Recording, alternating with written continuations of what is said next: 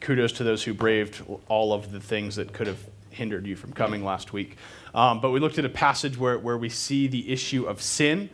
We see our tendency to sin, but then we see how God redeems us from that sin. And he redeems us, and what we saw in the scripture in Ephesians is he redeems us in a way that we would have never dreamed up. He says, in order to be free from sin, expose it. In order to be free from the burden of sin, in order to remove the burden of sin, make it visible. Things that we would try to avoid in order to find freedom. We try to shove sin away. We try to hide things. And we think we're free when things are hidden. Paul says the opposite. He says you want to be free, expose them. You want to be free, bring them to the surface, make them visible. And why?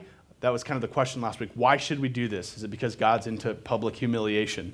No. It's because God's redemption is for sinners. Jesus is for sinners.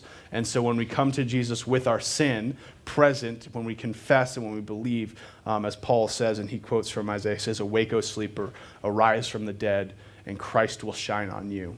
And this process of Jesus coming to earth, paying the debt for the heart for sinners, so that sinners who were, and we saw that sinners who were in darkness, we saw last week, sinners who were dead in sin, when Christ shone, where's my English majors? Shone? When Christ shone on you, that still feels weird. When Christ shined upon you, there, I'll just repeat the text. When Christ shined upon you, you who were darkness were made light. And so Christ coming, dying for sinners, making darkness light, this is called redemption. That's redemption. God saw sin. He saw what it had done to humanity. And then he sent Christ to redeem us from our current state, a state of deadness, a state of darkness. And he brought us into the light. And as we saw last week, that which was light, or that which was visible, became light. Darkness became light. God's redemption altered our state.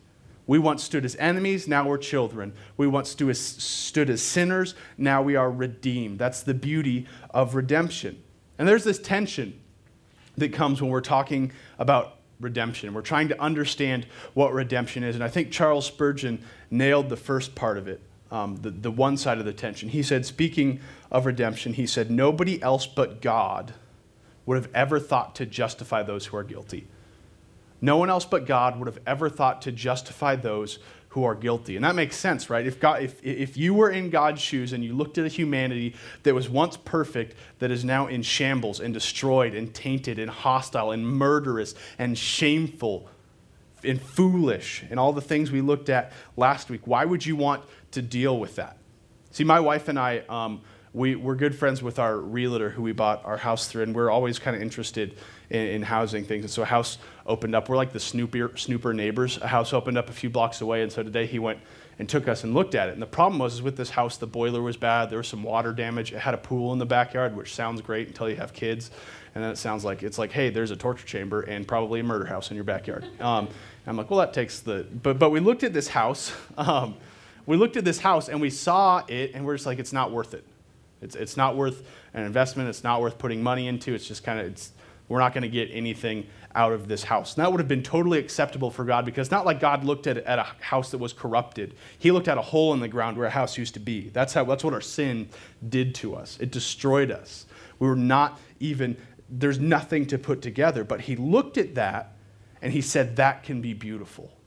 And not only did he look at it and say, like he was taking a walk out and saw humanity and was like, oh, that fallen wretch humanity, I can make that beautiful. God didn't stumble upon it. God ordained that he would redeem us. God desired from the foundations of the world, Ephesians 1, what we opened with, said that he was going to redeem us. And so that's the one side. Who would have thought about redemption outside of God? But on the other hand, God made us in his image. And God is a creator. That's the first thing we learn about God. In the beginning, God created. God is a creator. He created ex nihilo, which means out of nothing. There's your Greek lesson today that most of you probably already knew. He created out of nothing. There's nothing there, and God drew forth creation. And the joy of being made in the image of a creator God is that he's given us, because we're made in his image, imprints of him. We have godly traits inside of us, and part of that is we're creative. We are creative because we're made in the image of a creator. None of you are creators. We're all great manipulators, though. God is the only one who creates. We just manipulate things. But God has made us creative in what we do with his creation. God's given us skills and gifts and talents for that. And the more I think about how creativity manifests itself in our culture, and we see so many ways where people are creative, the more I think about it, the more I see that creativity mimics redemption in small, understandable ways. Creativity mimics the redemption that Christ worked in us in small, understandable ways. So you see what some people see as dirt and water and other things, it's like that's dirt and water. But if you walk by the pottery annex over attached to the Adams Center, you see people taking dirt and mud and water and making beautiful pottery out of it and shaping it and forming it. Some people look at ugly tar-colored rocks and they realize that they could clean those and polish them into diamonds and sculptures.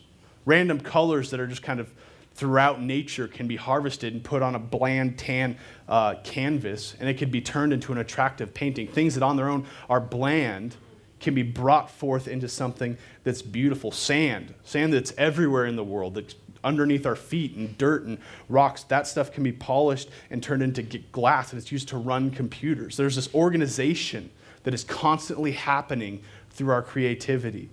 To take what is raw and to form it into something. That's redemption. You're redeeming something. You're taking something in a current state and you're moving it into a different state. God created us, and the first thing he did, he said, subdue the world. Subdue it. Take this raw, untamed world and subdue it. Redeem it.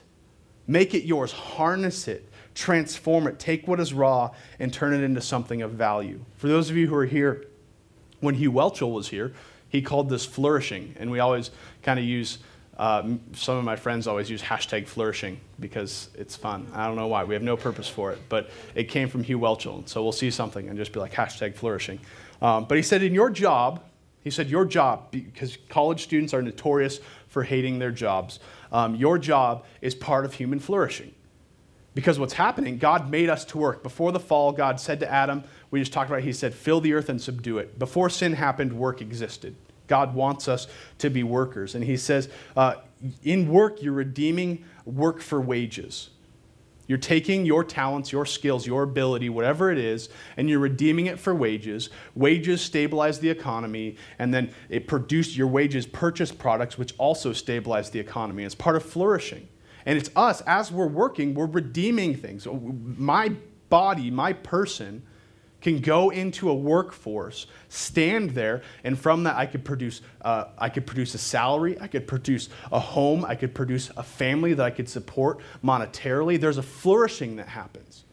There's a growth that happens from that. But all of these things mimic redemption. And I say they mimic redemption in a way where the ultimate redemption is not earth into art or work into wages. The ultimate redemption happens when sinners are restored and redeemed through Christ Jesus. That's the ultimate redemption. And on one hand, we can't imagine it, but on the other hand, we look at creativity and we see people constantly redeeming things from one state into another. And what Paul is going to show us today is a way in which we can participate in this beautiful pattern of redemption. In a way that's deeper than just making art, in a way that's deeper than just showing up to work. But Paul's going to show us as Christians how we can participate in the most beautiful act of redemption ever. And so that's what we're going to look at today. But I just want to pray again before we get rolling. So Lord, we come before you today, and we want to be in awe of what it is you've enabled us to do through the cross. Lord, we want to bear in mind what Paul has been discussing throughout the book of Ephesians. And Lord, more importantly, we want to, what Paul is getting at today, an idea of being a redemptive Christian powered by the Holy Spirit. God, we want that to happen because when the University of Montana is filled with students who are passionate about redemption and led by the Holy Spirit, people will sing your praises. People will be converted. People will see the worth and weight and beauty and splendor of Jesus Christ. And so, Lord, we pray that in this place, the Holy Spirit comes and it makes us able to hear, that it whispers to us the things that the text is declaring boldly, so that we may apply it, so that we may love it, so that we may live it. And God, we give you this time. We pray this in your name. Amen. Amen. So, We kind of talked a little bit about what Paul was doing last week. And Paul really, he's slingshotting into this passage, right? We're reading this, bearing in mind it's a letter meant to be read. But we're taking a semester and a half to get through. It took the people in Ephesians like 15 minutes. So we're a lot slower than them. And so we want to bear in mind this thing of redemption that Paul was just talking about. And he's slingshotting us into this conversation. He's saying, you have seen the mercy of Christ on sinners. You have seen Christ's power over sin. You have seen that Jesus is Lord over sin. Christians are not to be stuck in sin because they are freed from sin. And now he says this in verses 15 and 16. Look carefully then how you will walk, not as unwise, but as wise, making the best use of time because the days are evil. And so you see this here. He says, look carefully as to how you walk. And specifically, it's got a tone like see to it. It's not passive. Like I could look carefully at how I'm walking kind of passively and not care. But there's an active tone Paul's saying here. He's pleading with you, saying, look carefully. Pay attention to how it is you're walking. And he says, don't be unwise, be wise. So to pay close attention to how it is you're walking, you're being wise. And what Paul's saying here when he's talking about wisdom, he's not picking on the ones of us in here who are normal students, who aren't 4.0 students. Paul's building off of the gospel here that he just established for us. And this works because we know, and what Paul's saying here when he's talking about wisdom, it's not true wisdom. It is true wisdom. It is not worldly wisdom. Paul's talking about real wisdom. He's not talking about this wisdom that the secular world thinks of, or if you just start thinking about wisdom and you conjure up images of old men sitting on sticks in the Himalayas, things like that. That's not what Paul is talking about here. And we know that because Paul has established a pattern of this. If you look in 1 Corinthians 19 and 21, look at what's happening here. For it is written, I will destroy the wisdom of the wise, and the discernment of the discerning I will thwart. Where's the one who is wise? Where's the scribe? Where's the debater of this age? And so basically when he's talking about the scribes, like where's the lawyer? Where's the debater? Where's the politicians? Where are these people with advanced degrees? Has not God made foolish the wisdom of the world? For since in the wisdom of God, the world did not know God through wisdom, it pleased God through the folly of what we preach to save those who believe. And so I love how Paul writes this. He says, in God's wisdom, wisdom is not enough. In God's wisdom, the wisest, smartest, most attuned person cannot be saved. That is in God's wisdom that is so. You cannot, through worldly wisdom, understand what it is the Bible is talking about. And that's why I love it, how we have religious studies here, and you've got people with advanced degrees in textual criticism who come and they speak on the Bible in these classes. And you should. The secular world, it's a legitimate area of study to study areas of religion, but they don't understand this. They can be wise about it. They can know how to read it, but it's not worldly wisdom that teaches us things about Scripture. It's the wisdom of God. It's the folly that Paul is preaching here. So if Paul's not promoting some Jedi, sensei, bearded, old wise man, what is he referring to? What is this wisdom? And this is a legit question. Where do we get this wisdom? Are we Christians? Do we just reinvent words? Is that what we do? We say, well, that's wisdom, but this is wisdom. And we just kind of leave people in limbo. Because Job, I'm part German, and I claim the Swedish side because it's more exciting. And John Lumen claims German, so I can't do that. But when my grandparents were Jobs, my great-grandparents, and sometimes it slips out and I say Job like I was a German. Anyway, not talking about a German Job. Job 28. I don't know why I said that. Starting in verse 20, Job is asking this very same question. From where then does wisdom come?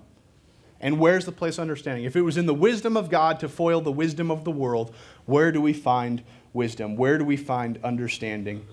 It is hidden from the eyes of all living and concealed from the birds of the air. Abaddon and death say we've heard rumor of it with our ears. So he's saying wisdom's gone. Death has heard rumors of it. Where is this wisdom? God understands the way to it, and he knows its place, for he looks to the ends of the earth and sees everything under the heavens. When he gave to the wind its weight and appointed the waters by measure, when he made a decree for the rain and a way for the lightning of the thunder. Then he saw it and declared it, and he established it and searched it out. And he said to man, behold, the fear of the Lord, that is wisdom, and to turn away from evil, that is understanding. You see, wisdom, the wisdom that Paul is talking about here, wisdom is the fear of the Lord. Wisdom is knowing and worshiping God. Wisdom is dug down deep in the reality of a saving God who exists and has given us a revelation in Scripture. That's the wisdom that Paul is talking about here. And so he's saying, do not walk as unwise, but walk as wise. And why is this wisdom distinct? Why is Paul making this point? Well, look back at verses 15 and 16 of chapter 5 of Ephesians. Look carefully then how you walk, not as unwise, but as wise, making the best use of the time because the days are evil. And so he's saying be wise, but that means something. And what does it mean? He says making the best use of time because the days are evil. Are there any people in here who were like raised in a church or like hardcore King James people? Okay, a few of you. Okay, this is where I think the King James Bible like nails it in this, because the King James Bible isn't, in the King James text, they're not afraid of biblical words, and I mean that because oftentimes they're hard to understand. And some, like the ESV and the NIV and even the NASB, they have kind of changed the words here to make it more easy to understand, and I think there's a place for that. But what the King James says here, I think, totally alters how we view verse 16 in the text here. Because, and I think this is an important distinction, because with worldly wisdom, we can make the best use of time. If you were to bring this into the business building, into the Gallagher building, and be like, hey, don't walk as unwise, walk as wise, and make the best use of time because the days are evil. They might disagree to the extent of what evil is, but they're all for efficiency. They're all for making the best use of time. And so my idol is efficiency. My wife is inefficient. And that is a strain on our relationship sometimes. But sometimes my desire for efficiency can overwhelm my desire for love, and that's not right. And so efficiency isn't what this text is talking about here. Efficiency isn't what Paul is writing this for. And that's why I think that phrase that the ESV uses, to make the best use of time, I don't think fully gets at it. Because even the most efficient person will miss the meaning of this text. And that's why I love the King James reading. And so I'm just going to read it to you because you get some other really fun words in verse 16. And I want to read it in a British accent, but I'm not going to. I don't know why. It's King James in British. See then. No, anyway. That was like an old dying rat. Anyway. See then that ye walk circumspectly, not as fools, but as wise, redeeming the time because the days are evil. Redeeming the time because the days are evil. When we fear the Lord, when we understand the weight of the gospel, we become infinitely wise because we've seen true redemption. And because we've seen true redemption, we now seek to redeem our time. And we see that redeeming our time is the best use of our time. And what do I mean when I say redeem our time? Is that just another Christian word here? And that's why I think some texts have changed it. To redeem our time means to turn it Godward. Walk as wise. Turn your time Godward. This word that the King James translates as redeemed here is used 4 times in the Greek text of the New Testament. 2 times, that exact same word for redeemed is used in terms of Christ redeeming us from the law and redeeming us from sin, taking us and transforming us from deadness and bringing us into a state of holiness through Christ. The word's tied to redemption. The other time it's used is used in Colossians 4:5, where Paul makes the same point, where he says this: walk in wisdom towards outsiders, making the best use of time. And so again, walk in wisdom towards outsiders, redeeming your time, pointing that time towards God, adding value to it, not by being efficient in your conversations, not by being fluent in what you're communicating, but by consciously, because you're wise, because you've seen wisdom in the gospel, because God has granted you salvation, turn that towards Christ. Pull that in a Godward direction. Now, we are not Christ. Okay? We can't redeem our time in the same way Christ has redeemed us. Christ was unique in that. None of you will ever go into a conversation and single-handedly redeem a person like Christ redeemed us. It won't happen, okay? So rest assured, you could sleep well tonight. That burden is not on your shoulders. You are not the redeemer of the world. But we can be intentionally redemptive with our time. We can be intentionally redemptive with our time. And I would argue that that's really how Christians ought to live. That's the weight of Christian living, is being intentionally redemptive with our time because God has given us a wisdom that's greater than the world's wisdom. And I love how Paul uses the word. God's given us a folly that's better than the world's wisdom. God has given us a folly which has enhanced our vision so that we can see and respond redemptively to all things through the gospel. Everything we see through the lens of the gospel. We see through the lens of ultimate redemption, and that allows us to bend and pull all things towards the gospel. This is the first point of our text tonight. Wise Christians redeem their time. They don't just make good use of their time. They don't just fill their time. They redeem their time. They're intentional about their schooling. They're intentional about their relationships. They're intentional about everything because they have seen true redemption. They have experienced true redemption, and now they live to point to that. And they live to see their life, because you deserve death. You've been given another life. You see so many people who have survived cancer who have now devoted their life to fighting cancer. Why? Is it because their arms are getting twisted? No, it's because they've got a new look on life. And they want to spread awareness for what it is they beat. We beat sin. And so we should be people who are consumed with pointing people to the cure. We don't have to find it. It's not obscure. We just have to show it. And what does this look like, right? We want to get to the practical things. What does this look like to redeem your time? Paul knows where we're going. Verses 17 and 18. Therefore, do not be foolish, but understand what the will of the Lord is. And do not get drunk with wine, for that is debauchery, but be filled with the Spirit. So how are we to redeem our time? Paul gives us 2 points. Know the will of the Lord, and be filled with the Holy Spirit. How do you redeem your time? Know the will of the Lord, be filled with the Holy Spirit. Paul plays a little game here called parallelism. You see it a lot in wisdom literature in the Bible. If you take literature classes here, you'll see modern day writers who use parallelism to stress a point. And you see that parallelism here because foolishness is contrasted with knowing the will of God. Foolishness is antithetical. It is opposite to knowing the will of God. And debauchery is contrasted to being filled with the Spirit. And these really are great contrasts when you sit down and think about it. When I was writing the sermon, I got a pen and paper and I did the old holy, sacred art of sermon prep where you just draw a line and write on 2 sides of it. What is foolishness? What do you think of when you think of foolishness? What do you think of when you think of the will of the Lord? And foolishness is insincere. It's trivial. It's wasteful. It's a life choice which lacks discernment. It's kind of fly by the seat of your pants. Don't plan, don't care, just carpe diem kind of stuff. Knowing the will of God, on the other hand, is rooted in discernment. It's precise. It's tactful.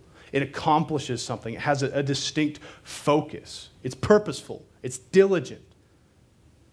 And it's producing. There's something that's produced from that. Drunkenness wears on people who aren't drunk. And I think it's funny because we all love TV and movie drunks. They're great. They're funny. We love them. They're silly. I'm a big How I Met Your Mother fan, and I realize there are whole episodes that go by where everybody's drunk, and I love them. They're just hilarious. That's not how real drunk people are.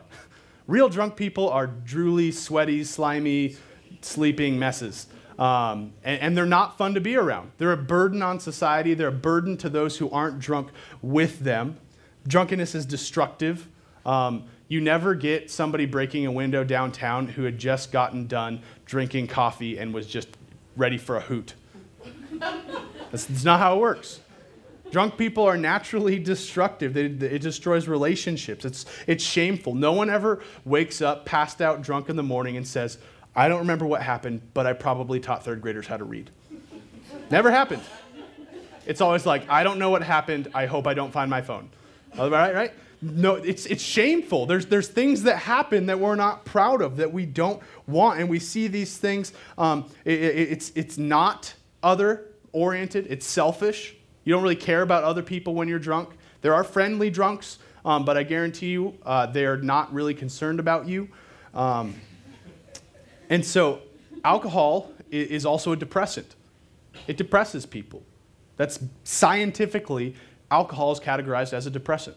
Doctors use alcohol as a depressant, where a life being filled with the Spirit is fundamentally other-oriented.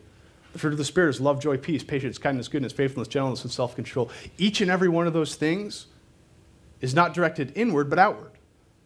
I'm always at peace with myself. I don't need someone to tell me I'm at peace with myself. But peace happens between me and someone else. I'm gentle with myself. The one thing my wife says I'm not with her and not with Owen is gentle. And she says I have sausage fingers and I'm sporadic with what I do. I'm not gentle. And so I remember when we were dating, I'd try to pull like the smooth like arm over the shoulder thing and like concuss her. And it's just like, you're not gentle. I'm gentle. I can hit myself, slap myself. I'm fine. But gentleness involves somebody else. The Holy Spirit is other-oriented. It's constructive. We say the Holy Spirit builds community.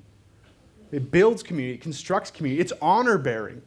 The Holy Spirit produces attributes of thanksgiving and helpfulness and humility inside. And where alcohol is a depressant, the Spirit is a stimulus. Where alcohol dulls your senses throughout the whole body, the Holy Spirit enlivens our senses throughout the whole body. And if that's not enough of a reason, the previous passage said that these things have no place in the church, have nothing to do with them. They have no place, they do not belong, but look at how much better it is. It's not that God is killing fun, it's that God has something better. And so wise Christians live redemptively by knowing the will of God and by being filled with the Spirit. But this brings us to our second point. It's not just that God wants us to, it's that redemptive Christians need the Holy Spirit. We need the Holy Spirit. In one sense, Paul's going out of order here, because you can't know the will of God in your life without the Holy Spirit. But the Holy Spirit is the seal of our salvation. Paul says that in Ephesians 4:30. He says the Holy Spirit was a seal for you of your redemption. It was simultaneous with that. It's a gift that Jesus gave us, which holds us, seals us, and labors in us for our salvation. And we cannot know the will of God outside of salvation if we're not filled with the Holy Spirit sealing our salvation. That makes sense. The will of God needs to be for those who are in the will of God. And those who are in the will of God are given the Holy Spirit. All Christians have the Holy Spirit. It's not this secret code that you get to unlock when you get to like level 60 mage Christianity, that you go into this ceremony and there's candles and stuff and the Holy Spirit comes. We see throughout Scripture that the Holy Spirit is a gift given to us simultaneous with our salvation. It accompanies our belief. But for many Christians who have the Holy Spirit, we wrestle hard trying to ignore it. We wrestle hard trying not to heed it, trying not to hear it, trying not to realize it's inside of us. And why is it essential for us to have the Holy Spirit to know the will of God? Because in John 16, Jesus says it's the Holy Spirit who guides you. He says it's the Holy Spirit who will declare to you the things that are Christ's. Christ's will is Christ's. God's will is God's. The Holy Spirit's job is to declare that to you. And most importantly, what the Holy Spirit does in John 16 is this. John 16:10, and this is in the middle of Jesus says, I'm sending the helper. He says he's going to come concerning sin or concerning righteousness, because I go to the Father and you will see me no longer. Why do we need the Holy Spirit? Because Jesus is gone. And because Jesus is gone doesn't mean that we're headless down here, right? The old military adage, like, cut off the head, kill the snake. It's like, because Jesus is gone, Jesus is not physically here, doesn't mean that we Christians are rendered useless. But the Holy Spirit is in us, and Jesus sent that. He sent us the Parakletos, the helper, to point us to Christ, to remind us of Christ, to push inside of us who is Christ. I think it wasn't here, the verse that says the Holy Spirit is inside of us crying, Abba, Father. The Holy Spirit will not allow us to shake Christ, and the Holy Spirit has come because Christ is gone. And the Holy Spirit is a way in which we bridge this world to the next world. It's enabling us to live here being mindful of there. And Paul talks about this in Corinthians again, Corinthians 2, 12 through 13. And look at the specialness of this. Now we have received not the spirit of the world, but the Spirit who is from God, that we might understand. So the Spirit accompanies understanding, that we might understand the things freely given us by God. Does that mean you cannot understand things given you by God unless the Holy Spirit is with you? And we impart this in words, not taught by human wisdom, but taught by the Spirit, interpreting spiritual truths to those who are spiritual. You see, we seek to understand things through the Holy Spirit. The Holy Spirit is our interpreter of who we should be and who God is in our own life. And because we are saved and because we possess the Spirit, Paul says, you have a special standard of wisdom that I'm holding you to. None of you are without cause. The Holy Spirit is revealing things to you, spiritual things, things from God, not ideas from man, not precepts for the church, but things from God. And the Holy Spirit is teaching you those things. You should obey them. You should heed them. You should hear these things. And that's why Paul, with all sincerity, is saying, look closely to how you walk. Pay attention to how you live your life. Check what it is that stirs your heart. Check how it is you spend your time, because you have been given freely the helper who labors inside of you to assist you in wise, redemptive living. That means if as a Christian we are wasteful, and we are hurtful, and we are harmful, and we are foolish, and we are full of drunkenness, that means that you are neglecting the greatest power God has left us with here on the earth. You are not living, as Paul started chapter 4 with, in a manner worthy of the calling to which you have been called. So what does the Holy Spirit have to do with the will of God? And what does the will of God have to do with redemptive living? Everything. You cannot live redemptively without the Spirit of God, because the Spirit of God proclaims to us the will of God. And without the will of God, we have no idea what we're living for. What are we living for? We have no purpose. But the Holy Spirit is the best preacher to have ever lived. The Holy Spirit can stir, He can convict, He can exalt, He can bring low. The Holy Spirit puts the best preacher you've ever heard. He puts me to shame, right? Because that's what you guys thought of. I know, I saw it in your eyes. The Holy Spirit's job is to preach to us. And through the preaching of the Holy Spirit, He wishes to point us to the glory of Christ. That's the job of the Holy Spirit, to preach to you in a way that you're pointed to the glory of Christ. And because the Holy Spirit, so this is flowing here, this is systematic, because the Holy Spirit, which accompanies our salvation, preaches to us the glory of Christ, we are so attracted by that we are now motivated by the glory of Christ. And we see God's will in being the glory of Christ. And so what we want to do is to attach God's will and God's glory to our lives. That's what the Holy Spirit wants to do. He's saying, that's God's glory, this is God's will, how does that impact you? But the thing is God's will is His glory. We're getting really philosophical here. What's God's will? God's will is His glory. God's will is worship. God's will is for us to give glory to Him. And so what does that look like for us? If God's will is glory, if God's will is worship, what does that look like for us? It looks like, go therefore and make disciples of all nations, teaching them all I have commanded, baptizing them in the name of the Father, in the name of the Son, and in the name of the Holy Spirit. What is God's will for you in your life? God's will for you is His glory. And how is that achieved? Through worship and evangelism. And see, those things are outside of context. You could put those anywhere. You could be at work worshiping and evangelizing. You could be at home worshiping and evangelizing. You could be in class worshiping and evangelizing. Those things are not distinct to the church, but they should be done outside of the church as well as inside of the church. And the wise person, this is what Paul's saying, the wise person, through the help of the Holy Spirit, is able to weave those two things together redemptively throughout their life. And so that's a lot of theology that Paul's put in 4 short verses. All of this stuff having to do with the will of Christ, having to do with what the Holy Spirit is doing inside of us. But what's the practical nature of this, right? The theological answer is, what is God's will for your life? To glorify Him, to enjoy Him, to treasure Him. That's like, you could go tell your friends, I went to GCF tonight and I found out God's specific will for my life. And maybe they'll come back next week. I always make the joke that when you tell college students, I know God's will for your life, the answer is, who is she? That was a joke. And it was all women who laughed. Guys are like, we'd never say that. But what's the practical nature of this? The practicality of having a Holy Spirit which proclaims to us the will of God is that you, being fully you, are able to creatively and uniquely bend things into the path of redemption that is specific to your life. You're in school.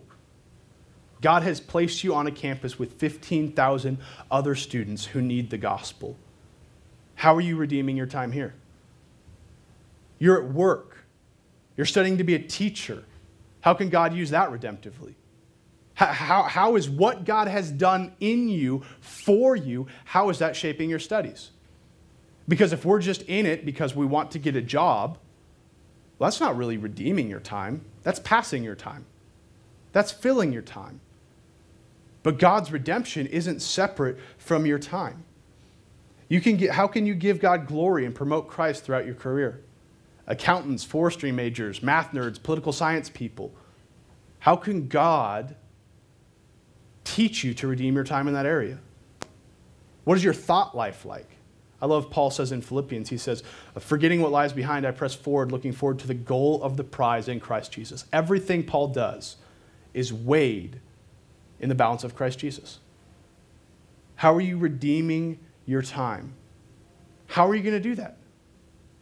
We walk wisely. And again, Paul's practical things are still pretty philosophical. To walk wisely, what does that mean? It takes discernment. It takes hard work, but that's what Paul's preparing us for. We walk as wise. Because here's the thing. I know God's will for you. I've said that. God's will for you is to worship him and make disciples. That's God's will. Now, God's will is also greater than that. Because God is sovereign, because God's in control over everything, he controls what you're going to study. He controls the jobs you're going to take. He controls the friends you're going to make. He's going to control the person you will date, the spouse you'll eventually have, the kids that you might potentially have. He controls all of that, and that is all inside of God's will. And we can know God's will by reading the Bible. We can know that. I just told you that. I quoted Scripture. Go forth, make disciples of all nations. Repent and believe. That's God's will. We can know God's will through the indwelling of the Holy Spirit. The Holy Spirit sits inside of us and preaches to us the things that are Christ. But I never read in the Bible a verse that said Tyler should marry Sarah. Never saw it. I never got a special revelation from God where I was sitting in a classroom and heard God whisper in my ear, Tyler, you're not going to be a journalist. You're going to be a pastor. Never happened. I never got that. So does that mean that God doesn't care about that aspect of our life? Because God doesn't have a bullhorn walking around telling us what we're going to do, who we're going to marry, what jobs we're going to have? No, that's not what it means. God is not disinterested in your life. It's not that God's got these big plans and he's going to manage that and the rest of the stuff. It's like God doesn't want to think about it, so you guys figure it out. Get the major on the majors. You worry about the minors. That's not what God's saying here. I knew God's will for my life was worship and evangelism. But I also knew that a subset of worship and evangelism is personal holiness. That's what worship is. Worship makes you holy. Worship is responding to an object of worth, and I won't go into it because you guys are already sitting here for a long time. Worship is responding to an object of worth, and worship is what sanctifies us. Worship is what changes us into something more like Christ. And being filled with the Holy Spirit allows me to resist God and to listen to him. And this is a huge part of worship. To resist, did I say resist God? To resist sin and listen to God, okay? The Holy Spirit doesn't enable me to resist God, all right? The Holy Spirit enables me to resist sin and listen to God. And this is a huge part of it. This is a huge part of discerning the will in your life. You want to know, because we all know, none of you, as far as I know, have had a hand pop up on the wall and write who you're going to marry or what you're going to do. None of you have had that. So how are we to discern? This is an important thing, and Paul knew that. So what is Paul saying in Romans 12? 1 and 2. I appeal to you, therefore, brothers, by the mercies of God, present your bodies as a living sacrifice, holy and acceptable, which is your spiritual worship. So there's you. You're responding in worship. Worship is a response to salvation. What now? Do not be conformed to this world. So not only are we worshiping, but we're turning. We're repenting from. We're not responding to. Do not be conformed to the world, but be transformed by the renewal of your mind, that by testing you may discern what is the will of God, what is good, acceptable, and perfect. You see, worship produces discernment. Turning from sin and following God produces holiness, which enables us to choose rightly. You see, discernment isn't a written will, it's an informed decision. Discernment isn't someone telling you what to do, it's you learning how to act well. God didn't fax me a picture of Sarah on his holy prayer machine. He didn't do that. But what God did do is he put me in a position where I was in love with a beautiful Christ-loving woman. I said, this woman loves Christ. That's good. He put me in a position where I had Christian friends older than me, and I had Christian peers around me, and we discussed this, and they affirmed this relationship, and they supported this relationship. And I was able to discern. I never had a moment. I was able to discern that my choice was to make a lifelong commitment to Sarah because this would ultimately increase my capacity for worship and evangelism. My decision with Sarah was not disconnected from God's will in my life, but it was deeply rooted in it. And so through the faculties that God gave me, in resisting sin and choosing to follow God, I was able to discern what the right decision was. You see, here's the thing. Holiness will never exhaustively allow you to know the particular will of God in your life. Holiness will never let you exhaustively know the particular will of God in your life. But holiness will allow you to live that particular will. Holiness will enable you to make the right decisions in the right circumstances because the Holy Spirit's guiding us through those. And that's what Paul is writing about here. You want to learn how to redeem your time? You want to learn how to have the greatest joy in your life? Seek a greater worship. Because as we worship, we're able to discern better decisions. And this is a life that's exhilarating. This is a life that has meaning. This is a life that's joy-producing. This is a life that's building. This is a life that's lasting. This is a life that's purposeful. And this is a life that will work. It may not work in my lifetime. I may die before I ever see the work that happens from my faithful holiness and discernment in my choices. But it will work in God's time because God's will always works. I might be doing something that my grandkids will see. I will never get to see it, but because I'm walking wisely and I'm seeking to worship God in every aspect of my life, I pray and hope that the decisions I make will have an impact in the generations yet to come. Now, just briefly in closing, how do we get this? How do we get this discernment? Again, Paul is pushing to practical things.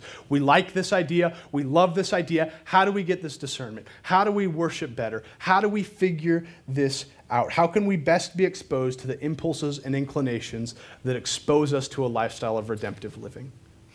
Paul's answer is the church. I didn't make it up. Paul did.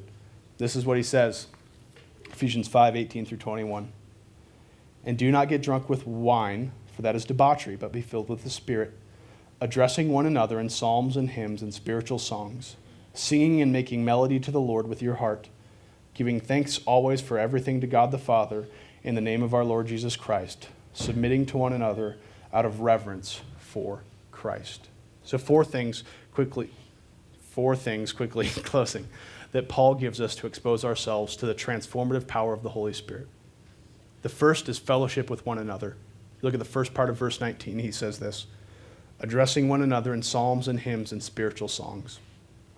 You see, Paul says we're to address each other in psalms, hymns, and spiritual songs. Does that mean that our life is like a musical? Like the hills are alive with the sounds of the saints?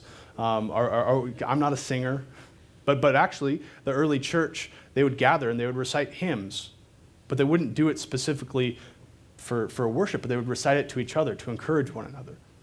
They would sing the psalms to one another. They would encourage one another through singing of hymns, and it was for the benefit of the body. And we preach Scripture to one another. We encourage one another. We study the Bible with one another. We affirm, man, it is a sweet sound to have a friend disciple me in the Lord. It is a sweet sound to my ears when I have someone who loves Christ come and preach Christ to me and correct an aspect in my life that is not following Christ. And that, as Paul is telling us, that's where the Holy Spirit labors on us. The Holy Spirit labors on us in fellowship. Secondly, we worship God through music. 19b says this, singing and making melody to the Lord with your heart. And what a crazy thing. You know, the Christian church is unique in that it's a singing church. There are very few religions which sing, but all religions based on Jesus Christ have some aspect of singing in it. And isn't it crazy that Paul here, writing inspired by the Holy Spirit, says that to live a life filled by the Holy Spirit is to live a life making melody with the Lord, praising Him with song. Do you think about that when you're worshiping to music? Do you think about, like, as I'm singing this song, as instruments are playing and there's melody and there's harmony and there's all these beautiful sounds that God created, did you think the Holy Spirit is working on me through this?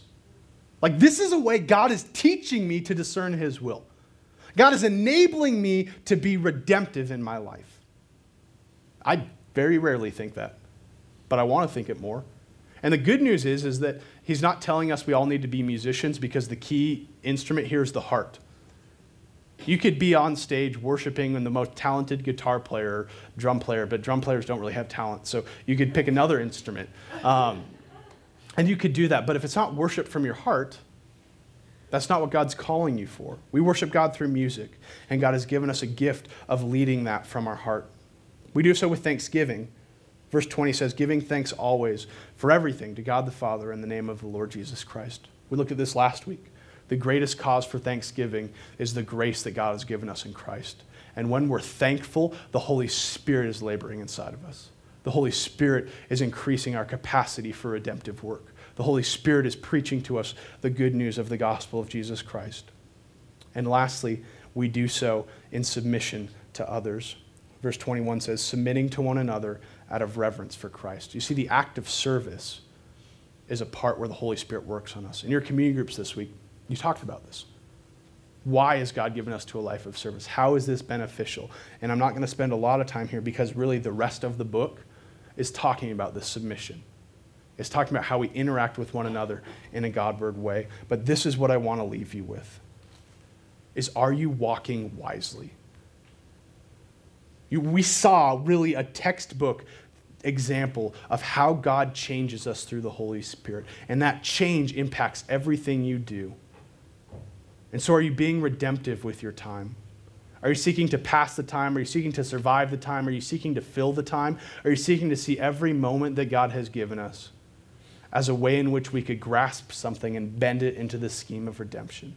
In little ways that we proclaim Christ, that we preach Christ, that we sing Christ, and that we affirm Christ. And as we do that, we become wise and we reap the benefits of joyful, redemptive living.